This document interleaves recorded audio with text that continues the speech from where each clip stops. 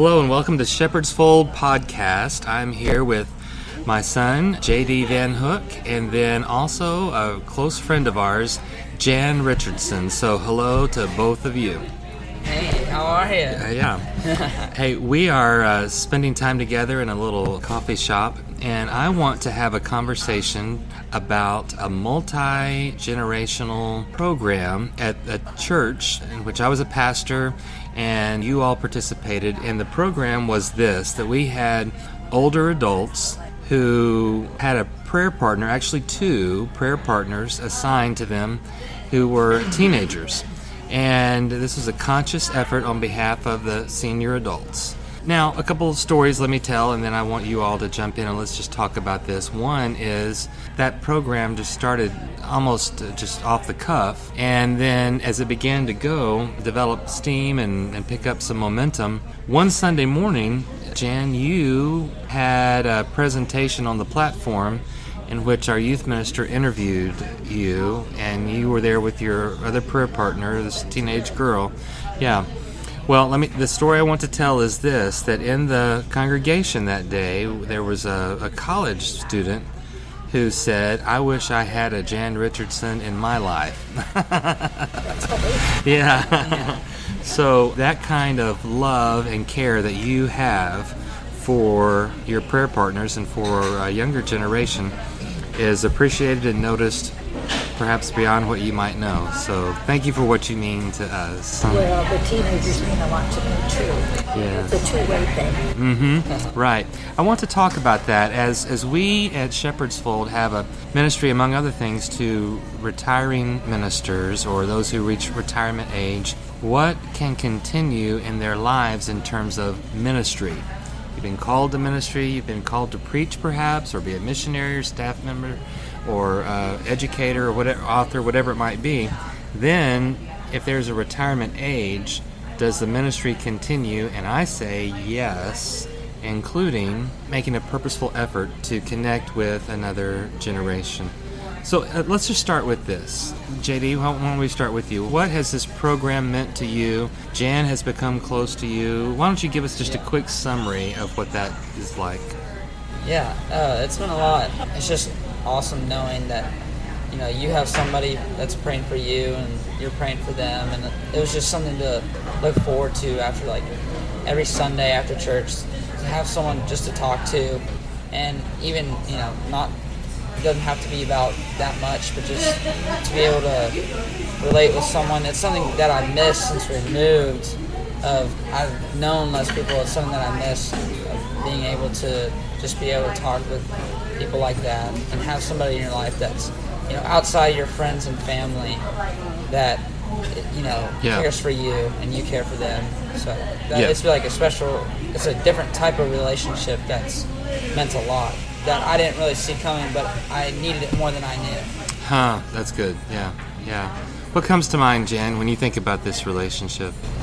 Well, it's been a real blessing to me because I think that we, as a senior, we don't always connect with the younger generation. And I think sometimes we think, well, they're not interested. We're too old. They don't care. Mm-hmm. But that really isn't the case. Mm-hmm. And there are teenagers out there that need the fellowship. Right. At least someone to acknowledge them, call them by name once in the morning. So true. And to have a connection with them.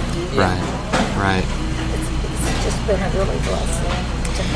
We've had a conversation even earlier tonight about older generation, that it's not necessarily the fact that the older generation has a negative view of those in the younger generation, but maybe don't have the opportunity to connect with them. I think that's where we landed. Is that right? That's true. Yeah. I don't know how, but ours kind of came up out of nowhere too, and it didn't take much, but I think a lot of people want that they just don't know how to get it started or what the right thing to say is. Right.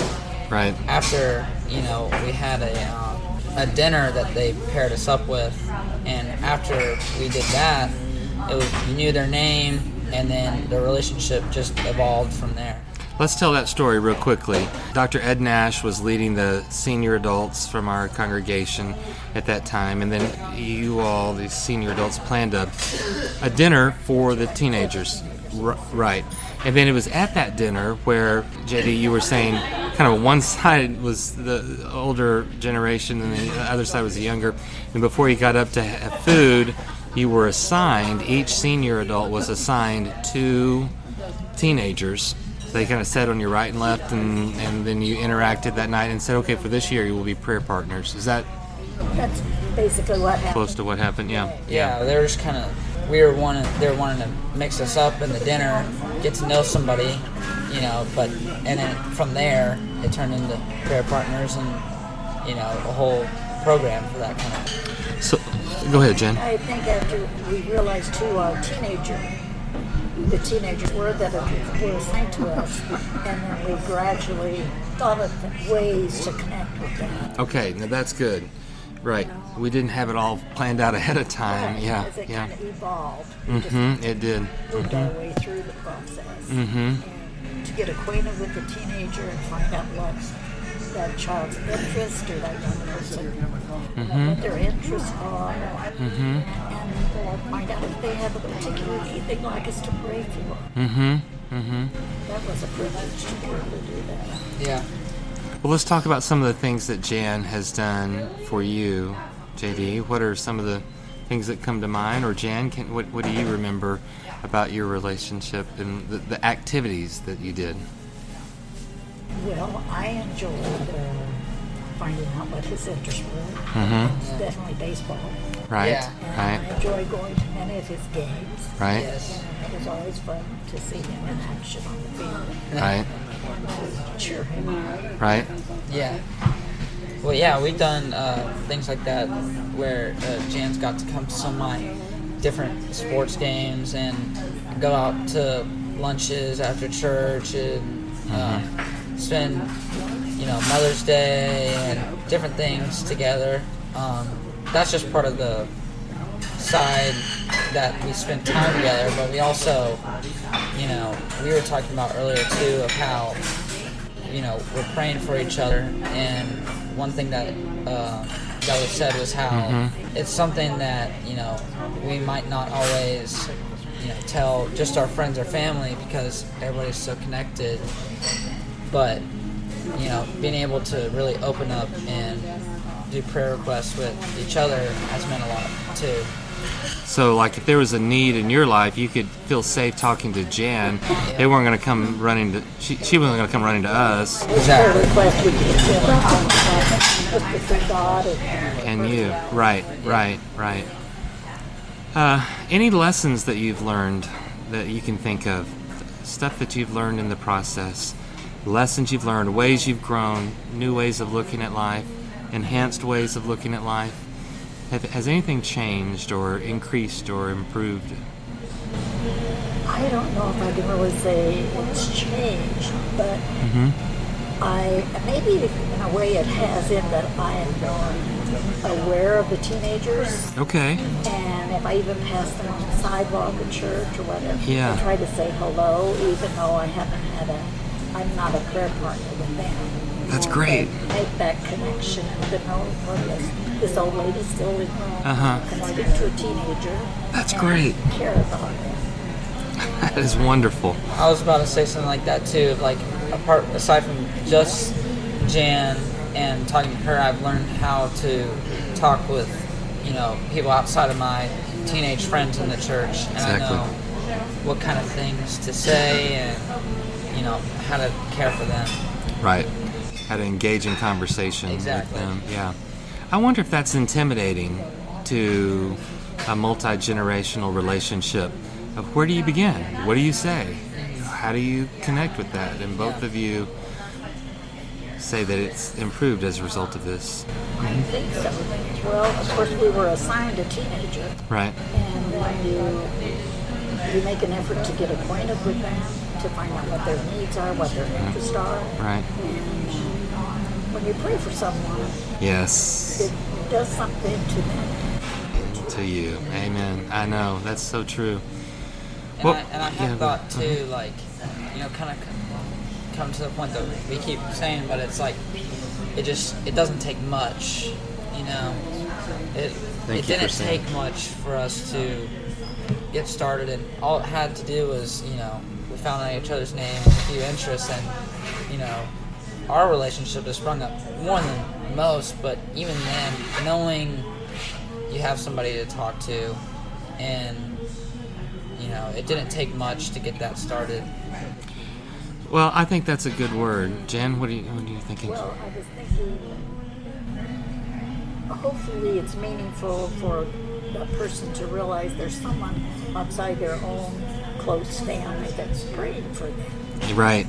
That has an interest in what they're doing and cares about them. Right. And I really think that our seniors care about our younger people. Yes. They may think that the young people don't care that much about that, but I don't really think they have a negative toward That's good. That's good. So maybe it's more of just the ability to break the ice, to get that first, that's it. and the teenagers would be open to that. Senior adults are open to that. But how do you just break the ice? Okay, let's talk about that. If there are people who are listening right now who are part of a congregation and would like to take initiative to start something along these lines, what would you say to them in the way of inspiration to do it, go ahead and do it, and any how-tos? What comes to mind? Yeah, I think other than, I don't think it needs to be something that the church makes, you know, a program. Like, I don't think you have to wait for that too. Right. I think, you know, just ask to take them out to lunch or something like that, or go to one of their games, or introduce yourself, or like just little things like that. Just start getting involved in their lives, and you never know where that might lead. I think we have to be friendly with the younger generation and not just stick with our seniors. So they know that we do care about them. Because we do. Yes. I mean, they're the church. Really, they're the church today, but they're definitely the church tomorrow. Right.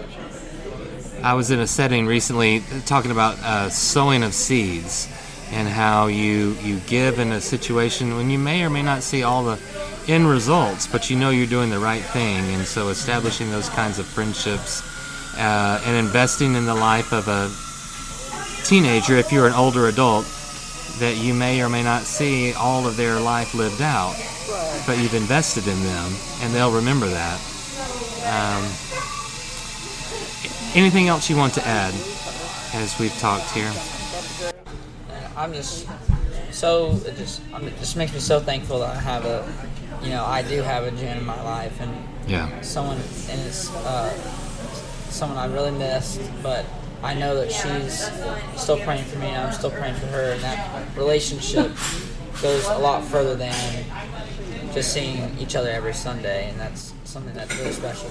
Real quickly, let's give our listeners an understanding. When you say miss, we lived in Wichita, where we're recording this, and you all established this in the prayer partnership. Now, we have moved to Nashville, so that's what you're talking about, missing her, that seeing her every week at church or at the ball games or Mother's Day when we take her out or that kind of thing. So that's right. Not the same weekly interaction, but the same care. And we are, again, for our listeners, we made a quick trip back to Wichita. Your top desire was, if we could only meet up with a couple of friends, you wanted to meet with Jan. Yeah. And I think that says a lot about your influence on his life, Jen. Yeah. It's a special day. Yes. Now, they can't see what you're wearing, Jan, but you have a beautiful outfit on, but then you also have something else. Tell us what you have. Large button. A picture of John David wearing his shirt. He was on a baseball team. So now, a lot of times those are given to the parents, and we made sure that you got one because we feel like you're on the inside loop of our family. And you kept it and wore it tonight, and that just walking in the door and seeing you with that made us feel special. So, Yes. Sure. Thank you. Well, thank you both for taking the time to share. And anything else you have on your mind that you'd like to share? I'm thankful that I have the privilege to be a part of John David's life. Well, he feels the same way about you. Yes. And thank you for all that you're doing, and we want to encourage others, if they have an idea of a multi-generational relationship, to take the initiative. That you don't even need to know everything that you're doing. You don't need to have a great plan. Just take initiative, and you might be surprised at what God does, and especially adding in the part about a prayer partner. That can connect people in a special godly way. So thank you both for your time, and thank you for being part of this Shepherd's Fold podcast.